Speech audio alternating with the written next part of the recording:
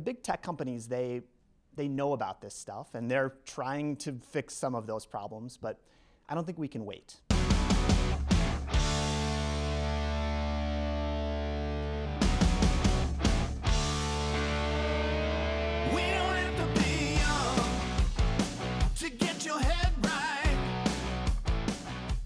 Milwaukee for the last 10 years has been creating 150 experiences a year to help you find your belonging. You might not come to all of our events, which I'm sure most of you don't, but you come to one or two of them a year out of these 150, 180 programs we create because you find something in that, and that's how you belong. And this event is kind of the thing that we've been talking with John about and where we go from there. But then we met Amanda, my business partner from Nuance, and then we talked to Aurora Healthcare, and everybody was all in. They're the sponsor of this event, and they're like, let's have a couple of these conversations. Let's not just do it once. Let's have more conversations about how we disconnect, how do we meet one another not over social media, and how do we build meaningful relationships. So if I was to ask you and everyone in the audience, who are the 5 people you can trust in your life, could you name those 5? And that's where we're going. We're going to how many people can be on your social media account that might like your thing, but not might be your friend in person. And we think by having an event like this and having these critical conversations and having someone like Lincoln tonight, who probably might work 23 hours a day, something like that, all the things you're starting, how do you disconnect? How do you get offline? And how do you connect to the community, what you've created, kind of an epicenter for that. So without further ado, I'm going to introduce John Zeratsky, who is a best-selling author of Sprint and Make Time. He worked for Google Ventures. He's from a small town called Green Lake. Has anybody heard of Green Lake? Yeah, he's like a town of like 2 people, I think. Except in the summer, then there's like 30,000. But he's back in Milwaukee now. He wants to make it happen here, so I'm going to let him take over the rest of the show here. Thank you, everybody. I'm such a dork that I brought my own timer. Make sure that we don't go over time, so I'm going to set it. What time is it? 6. Okay, so we got 45 minutes. All right. So I worked in the tech industry for about 15 years, and as Jeremy mentioned, the great promise of digital technology is that it would make us more connected to each other, connected to the things that we care about, to our communities. But that's not really happening. By any measure, people today are lonelier and more disconnected than they've ever been in the time that these things have been sort of measured. There's research showing that the more social we are online, the less social we are offline, right? So these technologies are not supporting social activity, they're replacing them. And as you're probably too well aware, social media is at the center of a lot of very serious social problems. We've got hate speech, fake news, we've got vicious political debates that are unhelpful and unproductive. The big tech companies, they know about this stuff, and they're trying to fix some of those problems, but I don't think we can wait. I don't think we can wait for the tech companies to fix these things. I think that if we want to feel more connected and we want to feel like we belong in our communities, then we need to make the change ourselves. And so that's why we're here. I don't know what the solution is to that problem, but I'm pretty sure that having a conversation is a great first step. So I'm really excited that you all chose to be here. I know that there are a million things you could be doing right now, but you decided to come and spend some time with us talking about this. Perhaps you're regretting that decision now that you're here, I don't know, but you're kind of stuck for at least the next 40 or so minutes. We're going to talk up here for about 40 minutes, and feel free to ask a question or contribute at any time. The only thing I'll ask is that if you want to contribute, just kind of put up your hand or wave or something, because I want to make sure that I can repeat what you say so that it goes on the recording. A bunch of people have asked me why we're doing this, why I'm doing this, why I care about this, and part of it is about starting that conversation that I mentioned. But I have a really simple goal for tonight's event. After you leave tonight, in the days and the weeks ahead, there's just one thing that I want you to try, one thing. And it's to use technology to support human connection, not to replace it. So the next time you get a text, you get a chat, you get even an Instagram comment from somebody that you care about, instead of just hitting like and moving on with your day, reach out to that person and say, hey, what are you doing this weekend? Do you want to come over for dinner? Are you available to meet for coffee? It's been a while since we caught up. You free to jump on the phone later tonight? That's the thing that I want you to try. I hope that tonight's conversation will spur that change in thinking for you. So with that, I'm going to introduce our featured guest, Lincoln.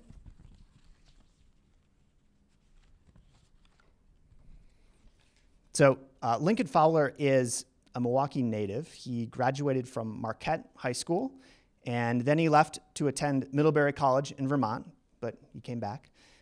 He and his brother Ward started a company together. And that company was not Collectivo. It was actually a speaker company called Fowler Audio. And that venture failed, unfortunately, but it led to an introduction to their business partner, Paul Miller. And the three of them founded Collectivo Coffee in 1993. And they now have 21 cafes in 3 cities, a wholesale roasting plant, and a rapidly growing bakery. Since the beginning, Collectivo has been sourcing coffees from origin and roasting every batch by hand. Because of their relationships with growers, their dedication to quality, their love of craft, Collectivo is able to create a uniquely great coffee experience. And this is just me editorializing now. I think really a great offline experience for humans overall. So please join me in welcoming Lincoln Fowler to Offline.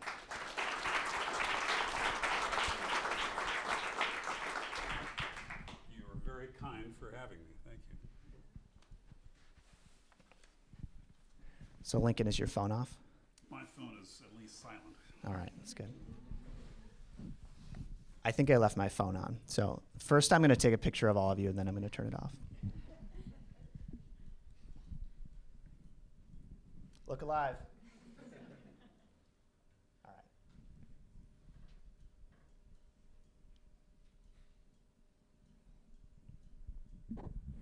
So why did you start a coffee company? We love coffee. That's a good answer. It's a good reason to do something. Oh. A fundamental question. Partly it was because we loved coffee. We actually connected with my partner Paul listening to music through our loudspeakers, but also drinking coffee. Back then, we were working a ton of hours at this unsuccessful loudspeaker company. And when a company is unsuccessful, it obviously doesn't generate money, it consumes it. So since I can't live on the non-money that's coming out of this failing company, I'm working extra hours behind a bar. I was a terrible bartender. But if you add all that up, that means you don't have a whole lot of time for sleep. And entrepreneurism it's a young person's game. I could not do what I did then today, but even then I was a little sleepy. And the coffee was a critical component and a very utilitarian one. But that's how the three of us got together, and it was a not just a passion for coffee, and clearly that's in the center of things, but we really, I think for those of you that are familiar with the cafes, you see that we do a lot of things that are not necessarily just about great coffee. I mean, the bakery is an obvious one. That's kind of an accessory to the coffee. But you know that the furniture that we build and the cafe environments that we build, a lot of that is, we recognize its importance to the business, but it's also because we just like to try to do something really, really well. And that's whether it's coffee sourcing or baked goods, or we manufacture our own outdoor furniture, or the cafe environments, or the way we employ and the culture that we've built. We're just driven to do it really, really well. And the speakers were great, by the way. We didn't know how to sell them. But anyway, that's kind of why. Yeah.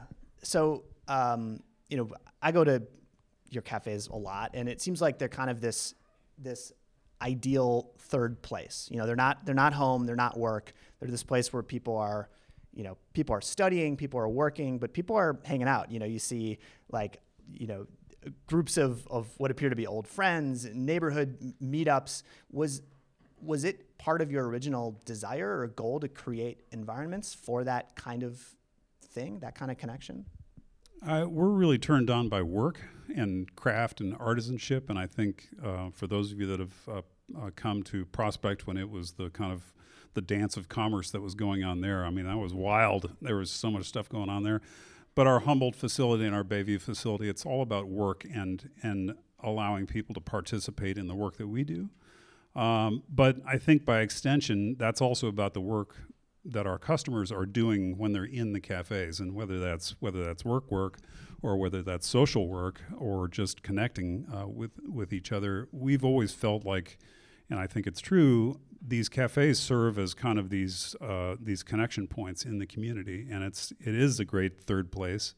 What really turns us on, I think, is when we get the kind of mixture of people, and my offices are at Humboldt, so I see that cafe and our clientele there frequently. And what's super cool is we get everything in there. We get it's from politicians and business people to North Shore moms to local artists, residents of the neighborhood, kids in strollers, school kids after school. It's this beautiful mixture of people, and that's when the cafes are doing what they do well. That's what you see. When that is definitely what I see when I'm in the cafes, but it almost feels like it was, I don't know, it's hard for me to imagine the decisions that went into creating that environment, because I don't design spaces. So like, can you tell us a bit about like, how do you create that environment? I mean, it's not as simple as build it and they will come, or is it? I mean, maybe there was just some great unmet demand for third places. No, I think there are other coffee businesses, obviously in Milwaukee and obviously in the world. In many of those places, I think it's pretty clear when you walk in, it's not an invitation for you to sit down and spend a bunch of time. It's, the counters are very thin. They may not have much seating. If they do have seating, it's hard. They really want a transactional approach. They want you to come in and buy your product and get out. And that's never been our view of kind of what our places want to be, and that's why they are built the way they are. We want people to feel welcome. We don't want you to feel like you have to have the secret password, that you have to be an expert in single origin coffees and an accomplished taster to participate in what we do. We want everybody to feel like they can come in and find a place that is comfortable for them. So there are a lot of cafes that feel like they're sort of a shrine to fancy coffee. Oh yeah. And that's we call that precious. Yeah. And we don't like precious. We're really internally we call ourselves socialist capitalists because we definitely love running a great business, and we love generating cash and having the power of that to drive your business forward. But my partner Paul, I mean, there are others that are socialists in the organization, but it's their approach to how we want the cafes to perform is it definitely is about community and about everybody. Yeah. So I mean, on that count, and creating these community spaces, have you been successful? Yes, I think by and large we have. I think there are challenges. There are, as you guys know, the cafes, they're comfortable. We welcome you, and sometimes we welcome the same person for 4 or 5 hours on end. Yeah. And so sometimes there are challenges that way. We need to find places for the new people that are coming in the door to sit down.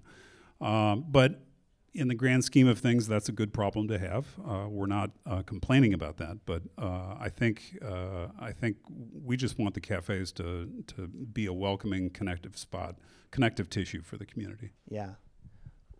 I wonder about things like, you have great Wi-Fi, you have places to plug in a computer or whatever, and obviously people study there and people work at your cafes. How do you balance like that versus sort of more, I guess, what I would think of as more true and pure human-to-human connection, because you don't want to have a room of people just sort of being alone together, right? They're physically in the same space, but they're not actually together. Yeah, there's a lot of that goes Yeah. on, though. I mean, Yeah. you know, and I'm guilty myself. I'll go downstairs at Humboldt and order my lunch and sit down at the bar, and the first thing that's in my hand is my phone, and I'm scrolling across various news feeds. Well, there's not necessarily anything wrong with that, but Yeah. if everybody's doing it, then Yeah, we sponsor a lot of events that occur in our cafes, and Yeah.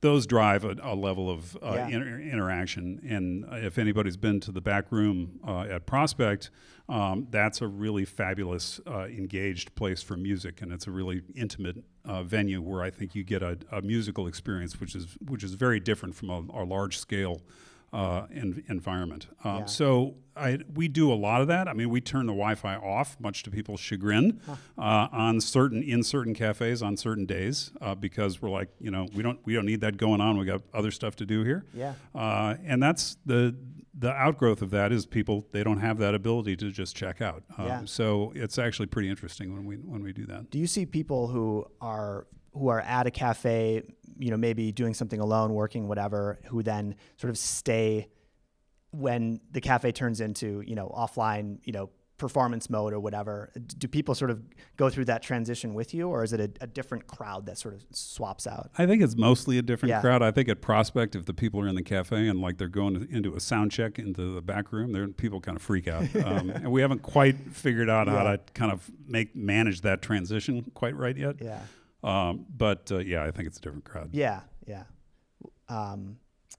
As somebody who thinks a lot about how, you know, environments and how sort of different features encourage people to interact or to be together, if you had a magic wand and you could create kind of the perfect space for connection and belonging, what would that look like? Or maybe you already made it. I don't know. We got pretty Yeah, close. yeah.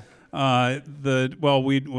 had an opportunity at 68th and Wells in Wauwatosa, and we took down a building and had it's less than an acre, but anyway, we got to build a cafe. Oh, cool. So it's this purpose-built Yeah. building, and it has a lot of the things that we want. It has a number of separate spaces. It has one of the rooms is loaded with garage doors, and in the nice weather, all of them are up. So that room is all protected from the elements. It's like being outdoors but still being indoors. Yeah. And then you can kind of move more outdoors, and you're under a kind of a canopy covering where the fire pit is. And then if you move all the way outdoors, it's this kind of gradation of seating from indoors to outdoors, and from busy spaces and service spaces into private, cozy spaces, and that's pretty good. Yeah, yeah, cool. Well, I haven't been there, but based on your description, I want to check it out. We're very proud of that cafe. Yeah, I can tell. So when I think I was doing some reading, some of the interviews that you've done and things like that, and I came across a line from you that I thought was really, really interesting. And you said, and it was in the context of a long thing, and you said, we, meaning the Colectivo Cafes, I think, or maybe the company more broadly, you can tell me, but you said, we are knitted into the community. And I was wondering if you could talk about what you meant by that, and how like, what are the specific things that you've done to knit yourself in? Well, part of it is self-evident. I mean, the cafes are this connection point, so they operate very locally. These cafes typically do, and so some of it is just being what we are, which is this connection point. But there's internal stuff that we've done as well that has been very intentional, and we actually, in business parlance, there are profit centers and then there are cost centers. Profit centers obviously generate revenue. Cost centers are just sucking up revenue. You're just pouring money down a hole, and hopefully that money you're pouring down that hole is going to somehow support the profit centers. But there's a cost center that's optional for us, and we employ a person whose job is pretty much solely to engage with the community, with all of the nonprofit groups that we connect with. Yeah. So there's a very intentional. It's a cost to the company. It's something we believe deeply in, and all that person's job is only to reach out and connect with all of the groups in our communities. So when we say knitted into our communities, let me tell you I'll try to keep it very short story. We hosted at Humboldt when that building was complete. Our general contractor, Dahlman Construction, was about to celebrate their 100th anniversary, which is pretty cool. And they said, could we close the cafe and could you host us for our 100th anniversary? We were like, absolutely, totally, go for it. So we closed the cafe, and all these, of course, subcontractors and architects and designers and engineers and all these people are coming. And credit to him, the architect that we fired for the Humboldt project, we did not use him, showed up into a building that he got fired off the design program. Just a really good ego, this guy. and he sat down and he was engaging with us and appreciating the building. We gave him a tour and he was very complimentary. And Bill Robeson, who works at Engberg Anderson, said that one of the things I really like about you guys is whenever I'm out in the community, the things I go to, the events that I want to participate in, you're there too. So the things that I find important, me personally, Bill, you guys are also finding important and are out there supporting. And so that is the outgrowth of Rainey, our community relations person, just constantly pushing out there and trying to figure out how can we engage in this event and that event and this thing and that thing. And those are very intentional moves on our part. Yeah, that's cool. So you are a tech enthusiast. I'll start with a very broad question, which is how does technology fit into all the stuff that we're talking about? Well, there's enthusiasm for social media and connection, and then there's what I actually like, which is like hardware and automating things. Sure. I am a tech enthusiast, but I don't make the mistake of thinking that I'm enthusiastic about software and Facebook. Yeah. That's not the program. Let the record reflect. I guess one thing that when we were preparing for this, we were trading a few emails, and you said that you are a news junkie, so you read a lot of news, so you're sort of interacting with certain types of highly connected, distributed software systems, but you also said that you don't personally use any social media. Is that a deliberate philosophy that you have, or something else? I kind of just broadly object to the whole Facebook thing. It rubs me the wrong way. So I know it serves great utility for certain people. I just avoid it like the plague. It's not totally true I don't engage in social media. The company's on Instagram, so I need to see what's going on there. And then, of course, I get to populate with a few interesting accounts like Hall of Meat. That's a good one. That's Grizzly skateboard videos. Or Jerry of the Day. That's a popular one. Subway Creatures, I can recommend. Also good. So there's some good stuff there. A little bit of entertainment during the day. But I think the fundamental is I am a little bit of a news junkie. I was disappointed, actually. Our paper delivery person had become so unreliable that our 7-day-a-week New York Times subscription, I called him up, and because the paper was like arriving at 8:30 or so in the morning, and we're like, we're gone. And by the time I come home in the evening, I've already read all the news. So so we had to cancel the daily delivery. Yeah. But it's, I try to spread my consumption. I like news aggregators like Google News and Flipboard and a couple of other programs that I can. So I'm not just channeled into, it's probably no secret here, I'm on the left end of the spectrum. But I don't want to channel myself into purely left-leaning. I've become very sensitive to and it's not necessarily slanting the news, but I've become very sensitive to particular news channels and the story selection. Yeah. It's not necessarily the reporting. Right. It's just the question of what stories are they choosing to put on the page, and it definitely leans you one way and the other. Yeah. So working through a whole lot of news sources, whether that's like Gizmodo on the, or Engadget, or some of the techie stuff, or whether it's the Times or Washington Post or Politico, or there's a whole litany of things. But I want to make sure my news consumption is reasonably balanced, so that I'm not just taking somebody's party line. Yeah. Can you say more about your opposition to Facebook? I'm very a lot of people don't like Facebook, and a lot of people wish they used it less, but few people are as strident in their opposition to it. I forget the exact words, but it was something like, "I'm fundamentally opposed to it." And so I'm just curious to hear more about that.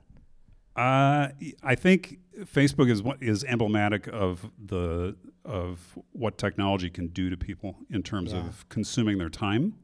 And also, I think one of the reasons I've really become so it's become so objectionable to me is the 2016 election and the very poor control and management of the news that people were consuming.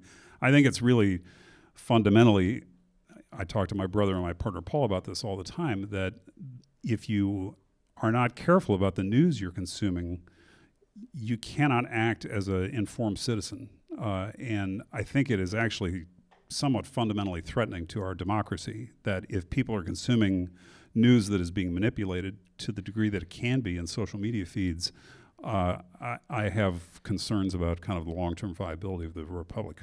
Yeah. Well, you mentioned... Not to be too dramatic. Right.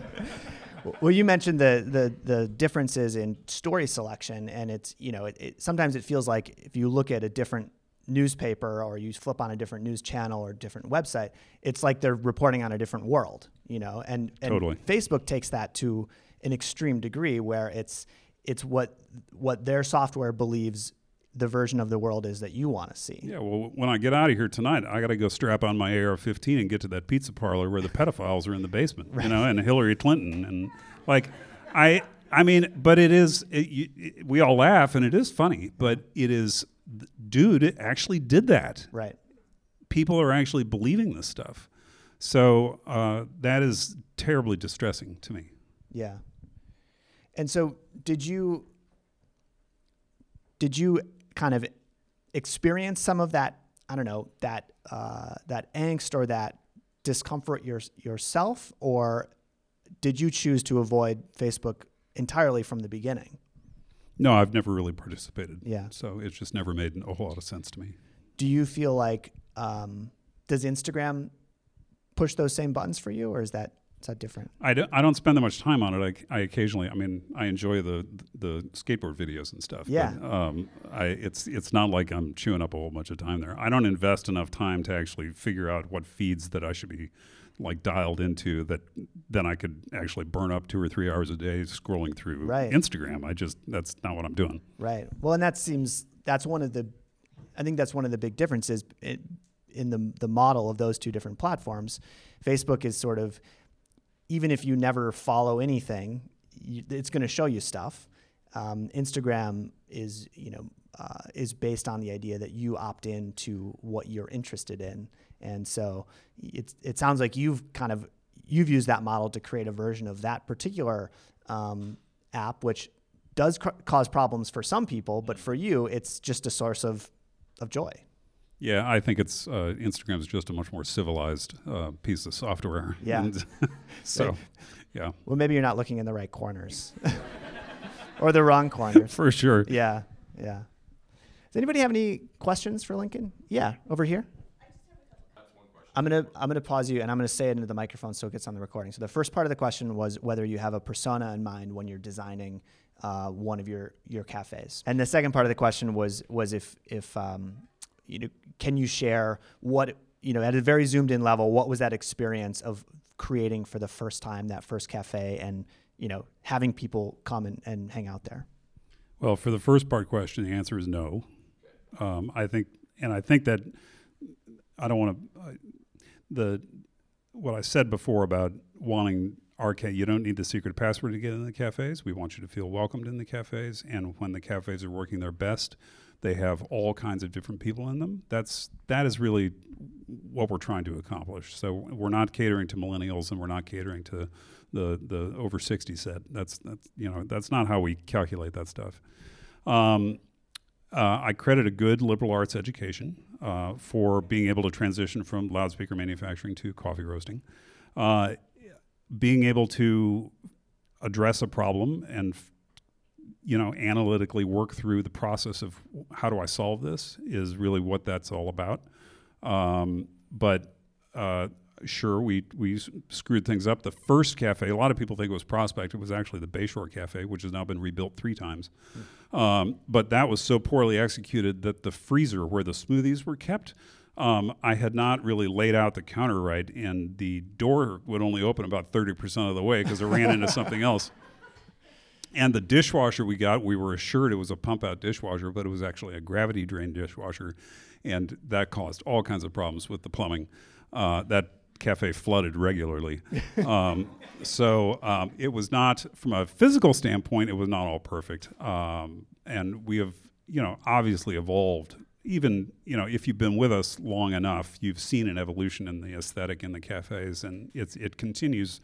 My partner Paul especially is he's like a nervous cat when it comes to like how what the imagery is, what the art is, what the cafes are, he's always innovating and changing. And most companies, they want to create a single logo type, and they want to lock that puppy up, and whenever you see our brand, you're going to see it this way. And like Paul's all over the place. We got 37 different logos out there, and he's like, whatever, and people come and want to buy that T-shirt. He's like, no, sorry, gone. We're moving on to the next T-shirt. So anyway, that's that kind of. It's not just nervous energy, but we want to. I think Paul thinks, and I think we all think this, is when you stand still in business, especially in retail, you're going to die.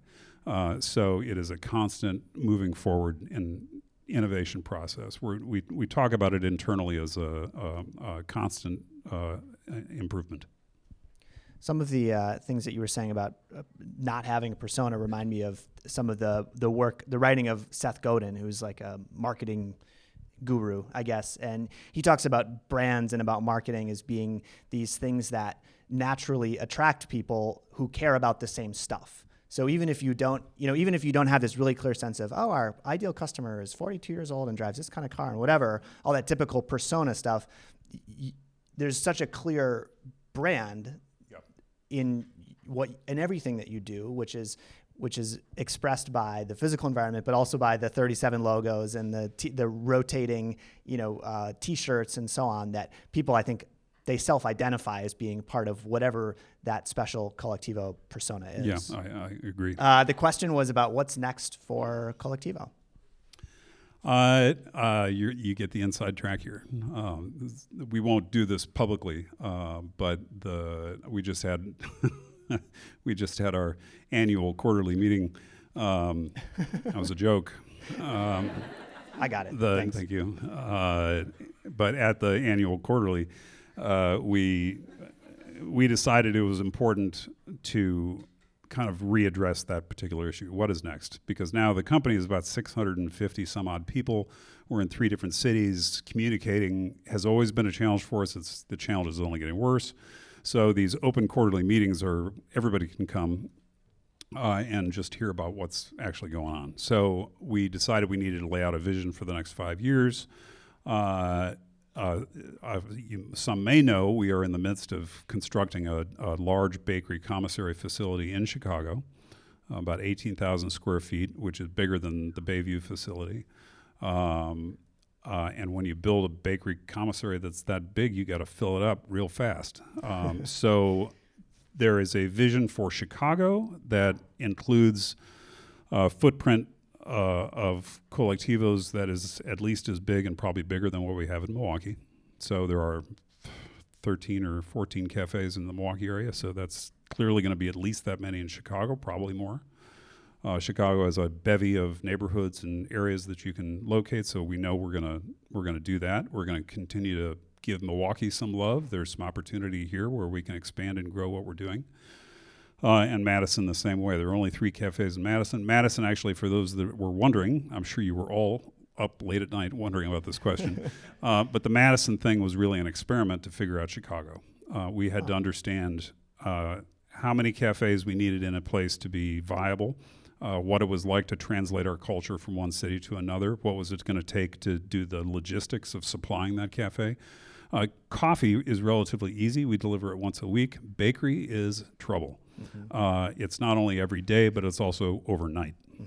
So when all of us, and fortunately I'm not driving that truck, but when we're sleeping at night, there are vehicles that are departing from the Bayview facility full of baked goods and coffee and going to all of the cafes that we service.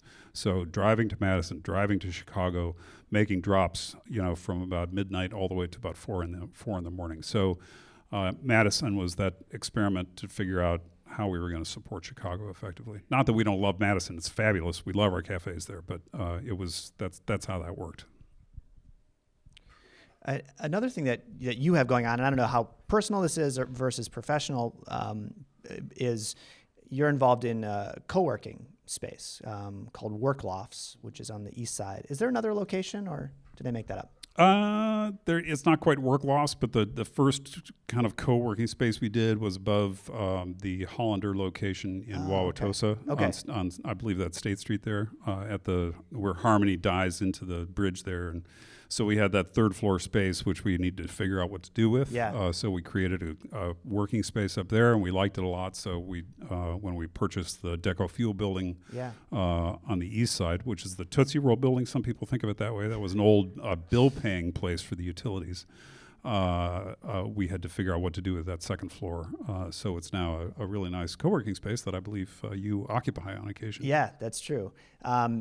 Is that just a real estate investment, or is that tied into sort of, your purpose and your mission? This is not a mission-driven project. This is mostly a straight-ahead real estate investment. The way we do it is definitely like us. I mean, if you go up to the co-working space, it's totally fabulous. It's really beautiful. It all has, all custom light fixtures and custom furniture, and we did some really beautiful stuff up there. But the whole real estate thing kind of got going. We invest so heavily in the cafes, it pains us to make those investments in buildings that we don't own. So it's not universally true, but when we can, we want to own the real estate. It not only we're making those investments in our own building, but also it guarantees a certain degree of lease security. So that we can occupy those places for a long, long time. But in the process of doing those, we developed a relationship with our friend Sean Phelan, who you know. Sean is a local developer, Phelan Development, and Sean and the 3 of us at Collectivo work together on certain real estate transactions. Yeah. The question was about employee experience. We've talked a lot about customers and community, but how do you take care of employees? How do you make sure that turnover is low, that people care about the company and want to stay for a long time? Very good questions, especially right now. Employment is at a very high level. The pickings are relatively slim. Wage pressure is constantly being pushed up. So these are salient and present questions. We've always thought very hard about our role as employers. We always wanted to be, and Paul really championed this early on. He wanted to, there were things that you could mess with, but you can't mess with the paychecks. People need to be paid on time, every time. We were very early to develop internal health insurance. There are a number of companies out there that just don't do that anymore. So we've fund aggressively employer match into the 401k that we run. Those are some of the basic, blocking and tackling. But there's also, and we see this a lot, especially with our younger participants in our workforce, is that they really, while they want to get paid, of course, and they want to have health insurance and they want to save for retirement, they want to learn. And so our training department, we have a department that is staffed with people that train up, mostly in the coffee world. But then there are things we call lightning rods, and these are coffee experts in each of the cafes. So there are opportunities to become very, very educated in terms of coffee. There's also the food ambassadors that we have who are similar to the lightning rods in that they're foodies, and they want to get educated on food. So there are a variety of initiatives we have to give people that training and to give them more skills. I think we're not perfect though, but far and away not perfect. We know we need to improve things, so we need a better program to develop our managerial talent. And better capacity to develop higher level, senior level people, skills of managing people, skills of tactically attacking initiatives, taking responsibility. These are things that's right now in the conversation. Cool. We're just about out of time, so I want to ask you one more question, which is about Milwaukee. You've lived almost your entire life in Milwaukee. It's interesting to think about you and hear about you expanding into other cities because to me, Colectivo is so connected to Milwaukee. And I'm curious, are there things about this place, this city, whether it's cultural things or elements of the physical environment or social structures that make Milwaukee a good place or a bad place to do some of the things that we've been talking about, to feel like you can connect to other people, feel like you're a part of a community, feel like you belong? Where does Milwaukee sort of stack up on that stuff? That's a good one. I think it stacks really well in that this is a city where you can get connected quickly to whether that's people or professionals or government, and in our case, government is critical. All of the from the building permits to the health department to all of the pieces of city government that we need to interface with. Let me tell you, working in Chicago is a totally different program. Yeah. And so I've always sung the praises, although we get frustrated sometimes. But Milwaukee is an accessible city from that perspective. It also has such a great history and culture of artisanship. I think the craft of what we do is very easily connected into people's heads. I think they understand it at a somewhat granular kind of fundamental level. So I think working here has been great, and it's a city where I think you can get noticed fairly quickly if you do great work. And I think other cities, if you're working in some of the coastal cities or even in Chicago, getting noticed is like half the battle. Yeah. So I think this was a great place for us to develop as a young company. And now we're fortunate to have enough scale that we can take this to other places. Cool. Well, thanks a lot, Lincoln. Really appreciate your time. And thanks to all of you for being here. Thank you.